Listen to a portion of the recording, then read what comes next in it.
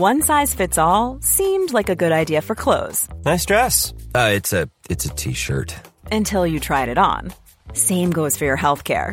That's why United Healthcare offers a variety of flexible, budget-friendly coverage for medical, vision, dental, and more. So whether you're between jobs, coming off a parent's plan, or even missed open enrollment, you can find the plan that fits you best. Find out more about United Healthcare coverage at uh1.com. That's uh1.com. One size fits all seems like a good idea for clothes until you try them on. Same goes for healthcare. That's why United Healthcare offers flexible, budget-friendly coverage for medical, vision, dental, and more. Learn more at uh1.com. TalkSport Selector, the football pulse game everyone's talking about, is back for the second game of the season. Sign up and correctly select a winning Premier League team every week for your chance to win a share of the guaranteed £10,000 prize pool. But remember, you can only pick a team once. Entries cost £10, but you must sign up before noon tomorrow to take part. Join now at talksport.com/selector. Get ready for the next game. Everyone's back in. Starting soon on TalkSport Selector. Terms and conditions apply. 18+, gambleaware.org. Please gamble responsibly. This is TalkSport Daily. Hello, happy Friday. The weekend is nearly here. I'm Jason Cundy and welcome to another edition of the TalkSport Daily podcast. In today's poddy, we've got Neil Warnock getting stuck into a club, the country row with Northern Ireland. There's something wrong somewhere when you can't bring a young lad in the summer when you've nothing to play for. Wayne Wazza Rooney speaks for the first time since becoming the Derby County caretaker boss, and a former Premier League match official pans the current crop of referees. But we start with the Secretary of State for Digital Culture, Media and Sport, Oliver Dowden. Mr Dowden came on to TalkSport to discuss the news of the government's £300 million bailout for sport, which professional men's football is exempt from. During the interview, Oliver Dowden said there is a chance the fans could be back in stadiums before Crimbo.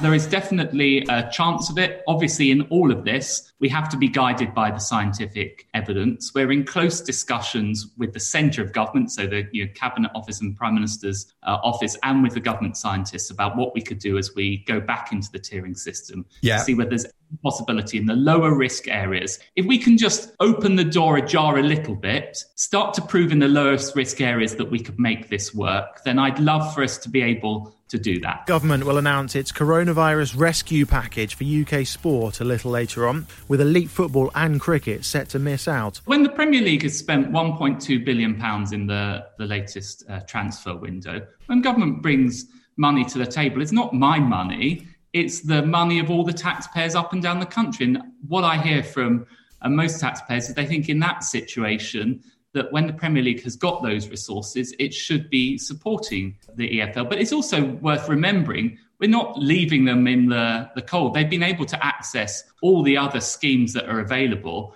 We think well over £1 billion has been made available through that. If you look, some clubs have been able to access very large loans. We've had the furlough scheme and so on. Now, Chelsea boss Frank Lampard has been speaking to the media ahead of Saturday's trip to Newcastle in the Premier League, live on TalkSport on game day. He has told Ian Abrahams he is feeling confident fans could be back in stadium soon, having heard Culture Secretary Oliver Dowden speaking on TalkSport. I am optimistic, having heard him speak, and I think it's something where the government haven't been vocal enough on for whatever reason. I think we as a public and in the sport want to know whether it's positive or negative. Today is the most positive I've heard an answer from the government. It wasn't factual, and I understand why not, because it has to be safe first and foremost before we can have fans back in the stadium. But when you see other areas of life at the moment where we are having gatherings that are controlled, that are safe environments, then of course at football we have to look at it and try and get it back as quickly as we can in that safe environment. So I'm positive. I thought it was a very good interview. I appreciated listening to his words, and let's hope they get acted upon and it is safe and fans are back to whatever level to start off with. After David Coote was taken off VAR duty for Liverpool's clash against Leicester after fan backlash ahead of what would have been his first Reds game since the Merseyside derby. Of course, that was the game that led to Van Dijk's injury. Former referee Mark Halsey joined White and Jordan to have his say. Halsey agreed with Simon Jordan's comments that the standard refereeing in this country is just not good enough. I hate to criticise fellow colleagues, and I have to say I think over the last 6 or 7 years the standard is dropping alarmingly at all levels. At all levels. I mean, I have my brother ring me up. He manages Ware Football Club at non-league level. So it's all levels. And listen, we've got some great referees out there. You know, at the top, I think Michael Oller's by far our best referee, and Martin Atkinson. You've got Mike Dean. I mean, they're experienced guys, and they're good referees. I just think top coaches turn average players into good players into excellent players. It's no different with referees, and I think we have a failing of a number of top coaches that can take our referees forward. That goal has been ruled out for offside against Sadio Mane. I'm just looking at Jurgen Klopp, any technical area, and he's laughing. He's actually laughing. It's 2-2. Some of the decisions that we are seeing, not just the nature of ridiculous ambiguity about offside rules, but some of the blatant non-decisions that are being made are just absurd, and they beg a belief. And the PGMOL would be better served focusing on the quality, competency and consistency of their referees rather than getting them out of the firing line when the pressure comes down. And I think there was a collision between Jordan Pickford and Virgil van Dijk, and the offside flag had already gone up. If it hadn't have done, there could have been a problem here for Jordan Pickford. You've got to put these guys up to do their jobs properly and not bow to the pressure. If you believe this guy is an effective official, then you push back on the Liverpools, Manchester United, Arsenals, Chelsea's, Tottenham's, Man City's of the world and say, fantastic, here's this guy's record, we don't account to you, we're the governing body of officialdom, get on with your job and we'll get on with ours. Wayne Rooney has been speaking to the media for the first time since he became caretaker boss of Derby County alongside Liam Rosenior, Shay Given and Justin Walker. How many managers have they got? Wazza hinted to Talk Sport's Ian Moose, the Abrahams, about his playing days may be coming to an end. Well, while I'm in this position, I've just given myself a new 3-year deal, so... no, I think, of course, I know I'm not in the finest moment in my career. Of course I'm not. I'm 35, so I think we'll have to wait and see what happens moving forward. But for now, of course, I've got me toes in both dressing rooms, one as a player and one as trying to help lead the team. So we'll see where this takes us, and there'll be a decision made from there. Paid the cost to be the boss. Paid the cost to be the boss. I'm ambitious, of course. I want to go into management. It's something I've been quite open about in the past, and I think obviously there's an opportunity for the four of us here to try and lead this team for however long that is. We don't know, but there's an opportunity for us to show the different ideas we've got and to try and get the best out of this team and get us back on track and climb the table. So, but in terms of management, of course, one day I want to do that. And Bristol City versus Derby is live on TalkSport 2 on Saturday. That is a 3 p.m. kickoff. Staying with the Championship, this is Middlesbrough boss Neil Warnock on Brekkie discussing the 5 substitutes rule as well as Northern Ireland's treatment of his player, Paddy McNair, during the international break. Now, he's played 3 toughest games you could ever wish for Northern Ireland. They got that final game, the first one, and then 2 bloody friendlies in this Nations League. And he's played every minute. And I don't understand when you've got nothing to play for, how him and like Dallas can play every minute of every game. I mean, there's something wrong somewhere when you can't bring a young lad in or something, when you've nothing to play for. We kept him off training and helped him up to that final, the first game, and they were unlucky. They should have gotten through. And that means that Slovakia advance into Euro 2020 at the expense of Ian Barraclough's side and Northern Ireland. Play him in one of the games, but not 2 of them. It's I can't accept that. I mean, not when there's nothing to play for, although we've probably got nobody else who can take free kicks. This new rule now, 5 subs coming in, I see it as a disadvantage to teams like yourself who, really and truthfully, struggle to get 9 subs on a bench. So it's only for the teams who now play Saturday, Tuesday in the Championship where there's loads of games, they can rotate their squad and make 5 substitutions. I don't worry too much about it. I had 6 subs. I'm only going to put 3 on anyhow, probably, every game. Sometimes I don't even put 3 on. I just think it's sometimes confuses you a bit. You look to make things because you're supposed to do, because they're all tired, and yet they all want to play, don't they? I mean, it's one of them things. I'm not worried too much about it. I just think, like you say, it could help them because we've got 9 games in 26 or 27 days coming up, and it's it's going to be a big test. I don't think we've ever done this before. Over the kick-off now, and this is Hugh Wozencroft the Mirrors' Darren Lewis and Villa legend Gabby Agbonlahor. Manchester City boss Pep Guardiola is staying at the Etihad beyond this season after signing a new deal with the club. Guardiola's contract, which was due to finish at the end of this season, has been extended to 2023. So massive news for Manchester City. He's been outstanding in his whole career as a manager. He's done fantastic for City, and it's just, for me, it says to me that Messi's coming. I feel like he signed 2 years, so it's going to go until 2023. Messi's out of contract in the summer.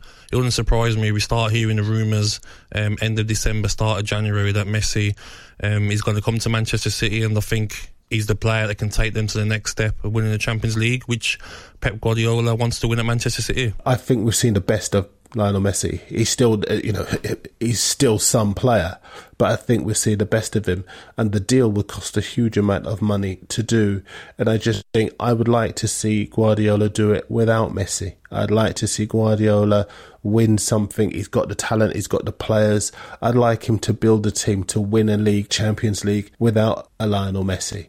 And I think that when the critics, and there are always critics in this game, aren't there? When the critics look at him, if he were to get Messi and win the Champions League, they'll say, you had to get Messi again to do it. I'd like him to be able to do it without one of the greatest players. Obviously got Ronaldo as well, one of the greatest players that ever lived, so I can't get carried away with that. Lyon have made a change, and Red Adelaide with a shot, and it's in from Dembele. And it's Manchester City 1, Lyon 3, with time very much against them. The guy has won a domestic treble, never been done before, okay? He's won back-to-back Premier League titles, okay? Yes, his record in Europe has been lousy at Manchester City. It has been. There's no getting away from that. Yeah. But that's one stick to beat him with. There's plenty of medals that he has won so far, but he's been brought in to do. He's brought in to win things. Clearly, they want big ears, right? That's what they want. But Liverpool, let me tell you now about Klopp. Klopp doesn't even go for those other trophies. At least Guardiola goes for those. It will be a disappointment, but I don't think you can use the word failure if he doesn't win the Champions League. Domestic treble, that's some going, mate. Don't dismiss that. This is Drive Now with Max Rushton and the former England fast bowler Darren Goffey Goff, recalling the times he bowled at two of the greatest batsmen of his generation.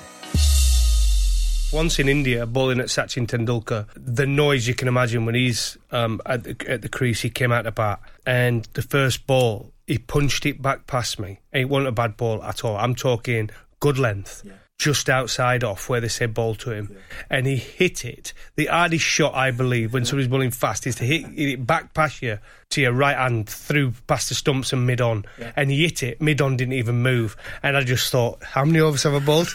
Is it time for me to take a blow here? And I just thought it was just dismissive of my bowling. Great shot, absolutely magnificent. And Tendulkar has not moved an inch. And I just thought at that moment, what is the point of this? And it happened a few times that when I bought times to Ricky Ponting, an innings, I must admit, I applauded an innings he played at Headingley against us. He got 100, which was an unbelievable innings on a pitch what wasn't great. Another time with Ricky Ponting, I played with him in the World 11 game. Having played against him many times and had to bowl at him, now I'm playing in the same team as him, and he got 100 at the MCG, which was, I was just sat there just thinking, how good would it be to have somebody like him in your team? Yeah. Because you know when you've bowled your overs and you've eventually got the opposition out, you can just go and relax and have a bath and read a paper. But with some of the batters I play with in my team, it was almost like, I ain't got time to go and get a bath. I'll have to get a shower as quick as I can because I might have to put my pads on. Darren Goff looking to launch Mutaya Muralitharan down the ground, misses and is castled all over the place. Don't forget, the upcoming series between England and South Africa is live on TalkSport 2. Now, over to my show, the Jason Cundy Sports Bar, with me, Jason Cundy, and Adam Catman Cattrall, up to our usual horseplay.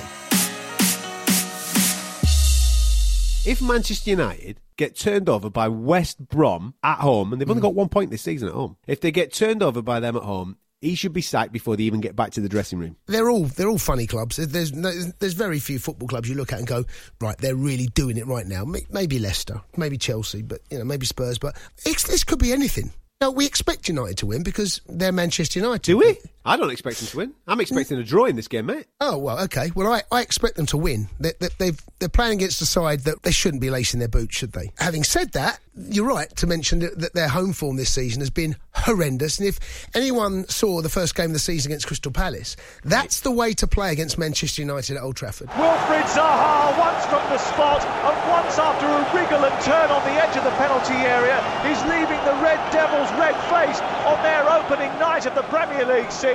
West Brom, I saw the last game out against Spurs. They were desperately unlucky not to take someone out of that game, but for a brilliant piece of Harry Kane again. They're a side that will feel as though they can go and get something from this game. I totally understand that, but I think Man United will find a way. I think it's time they did. If they didn't, out of 12 points, take one at home. This is the worst start home performance in the league since the 70s. It's great, isn't it? You can't continue that trend, mate, and get away with it. You simply can't. I'm enjoying it.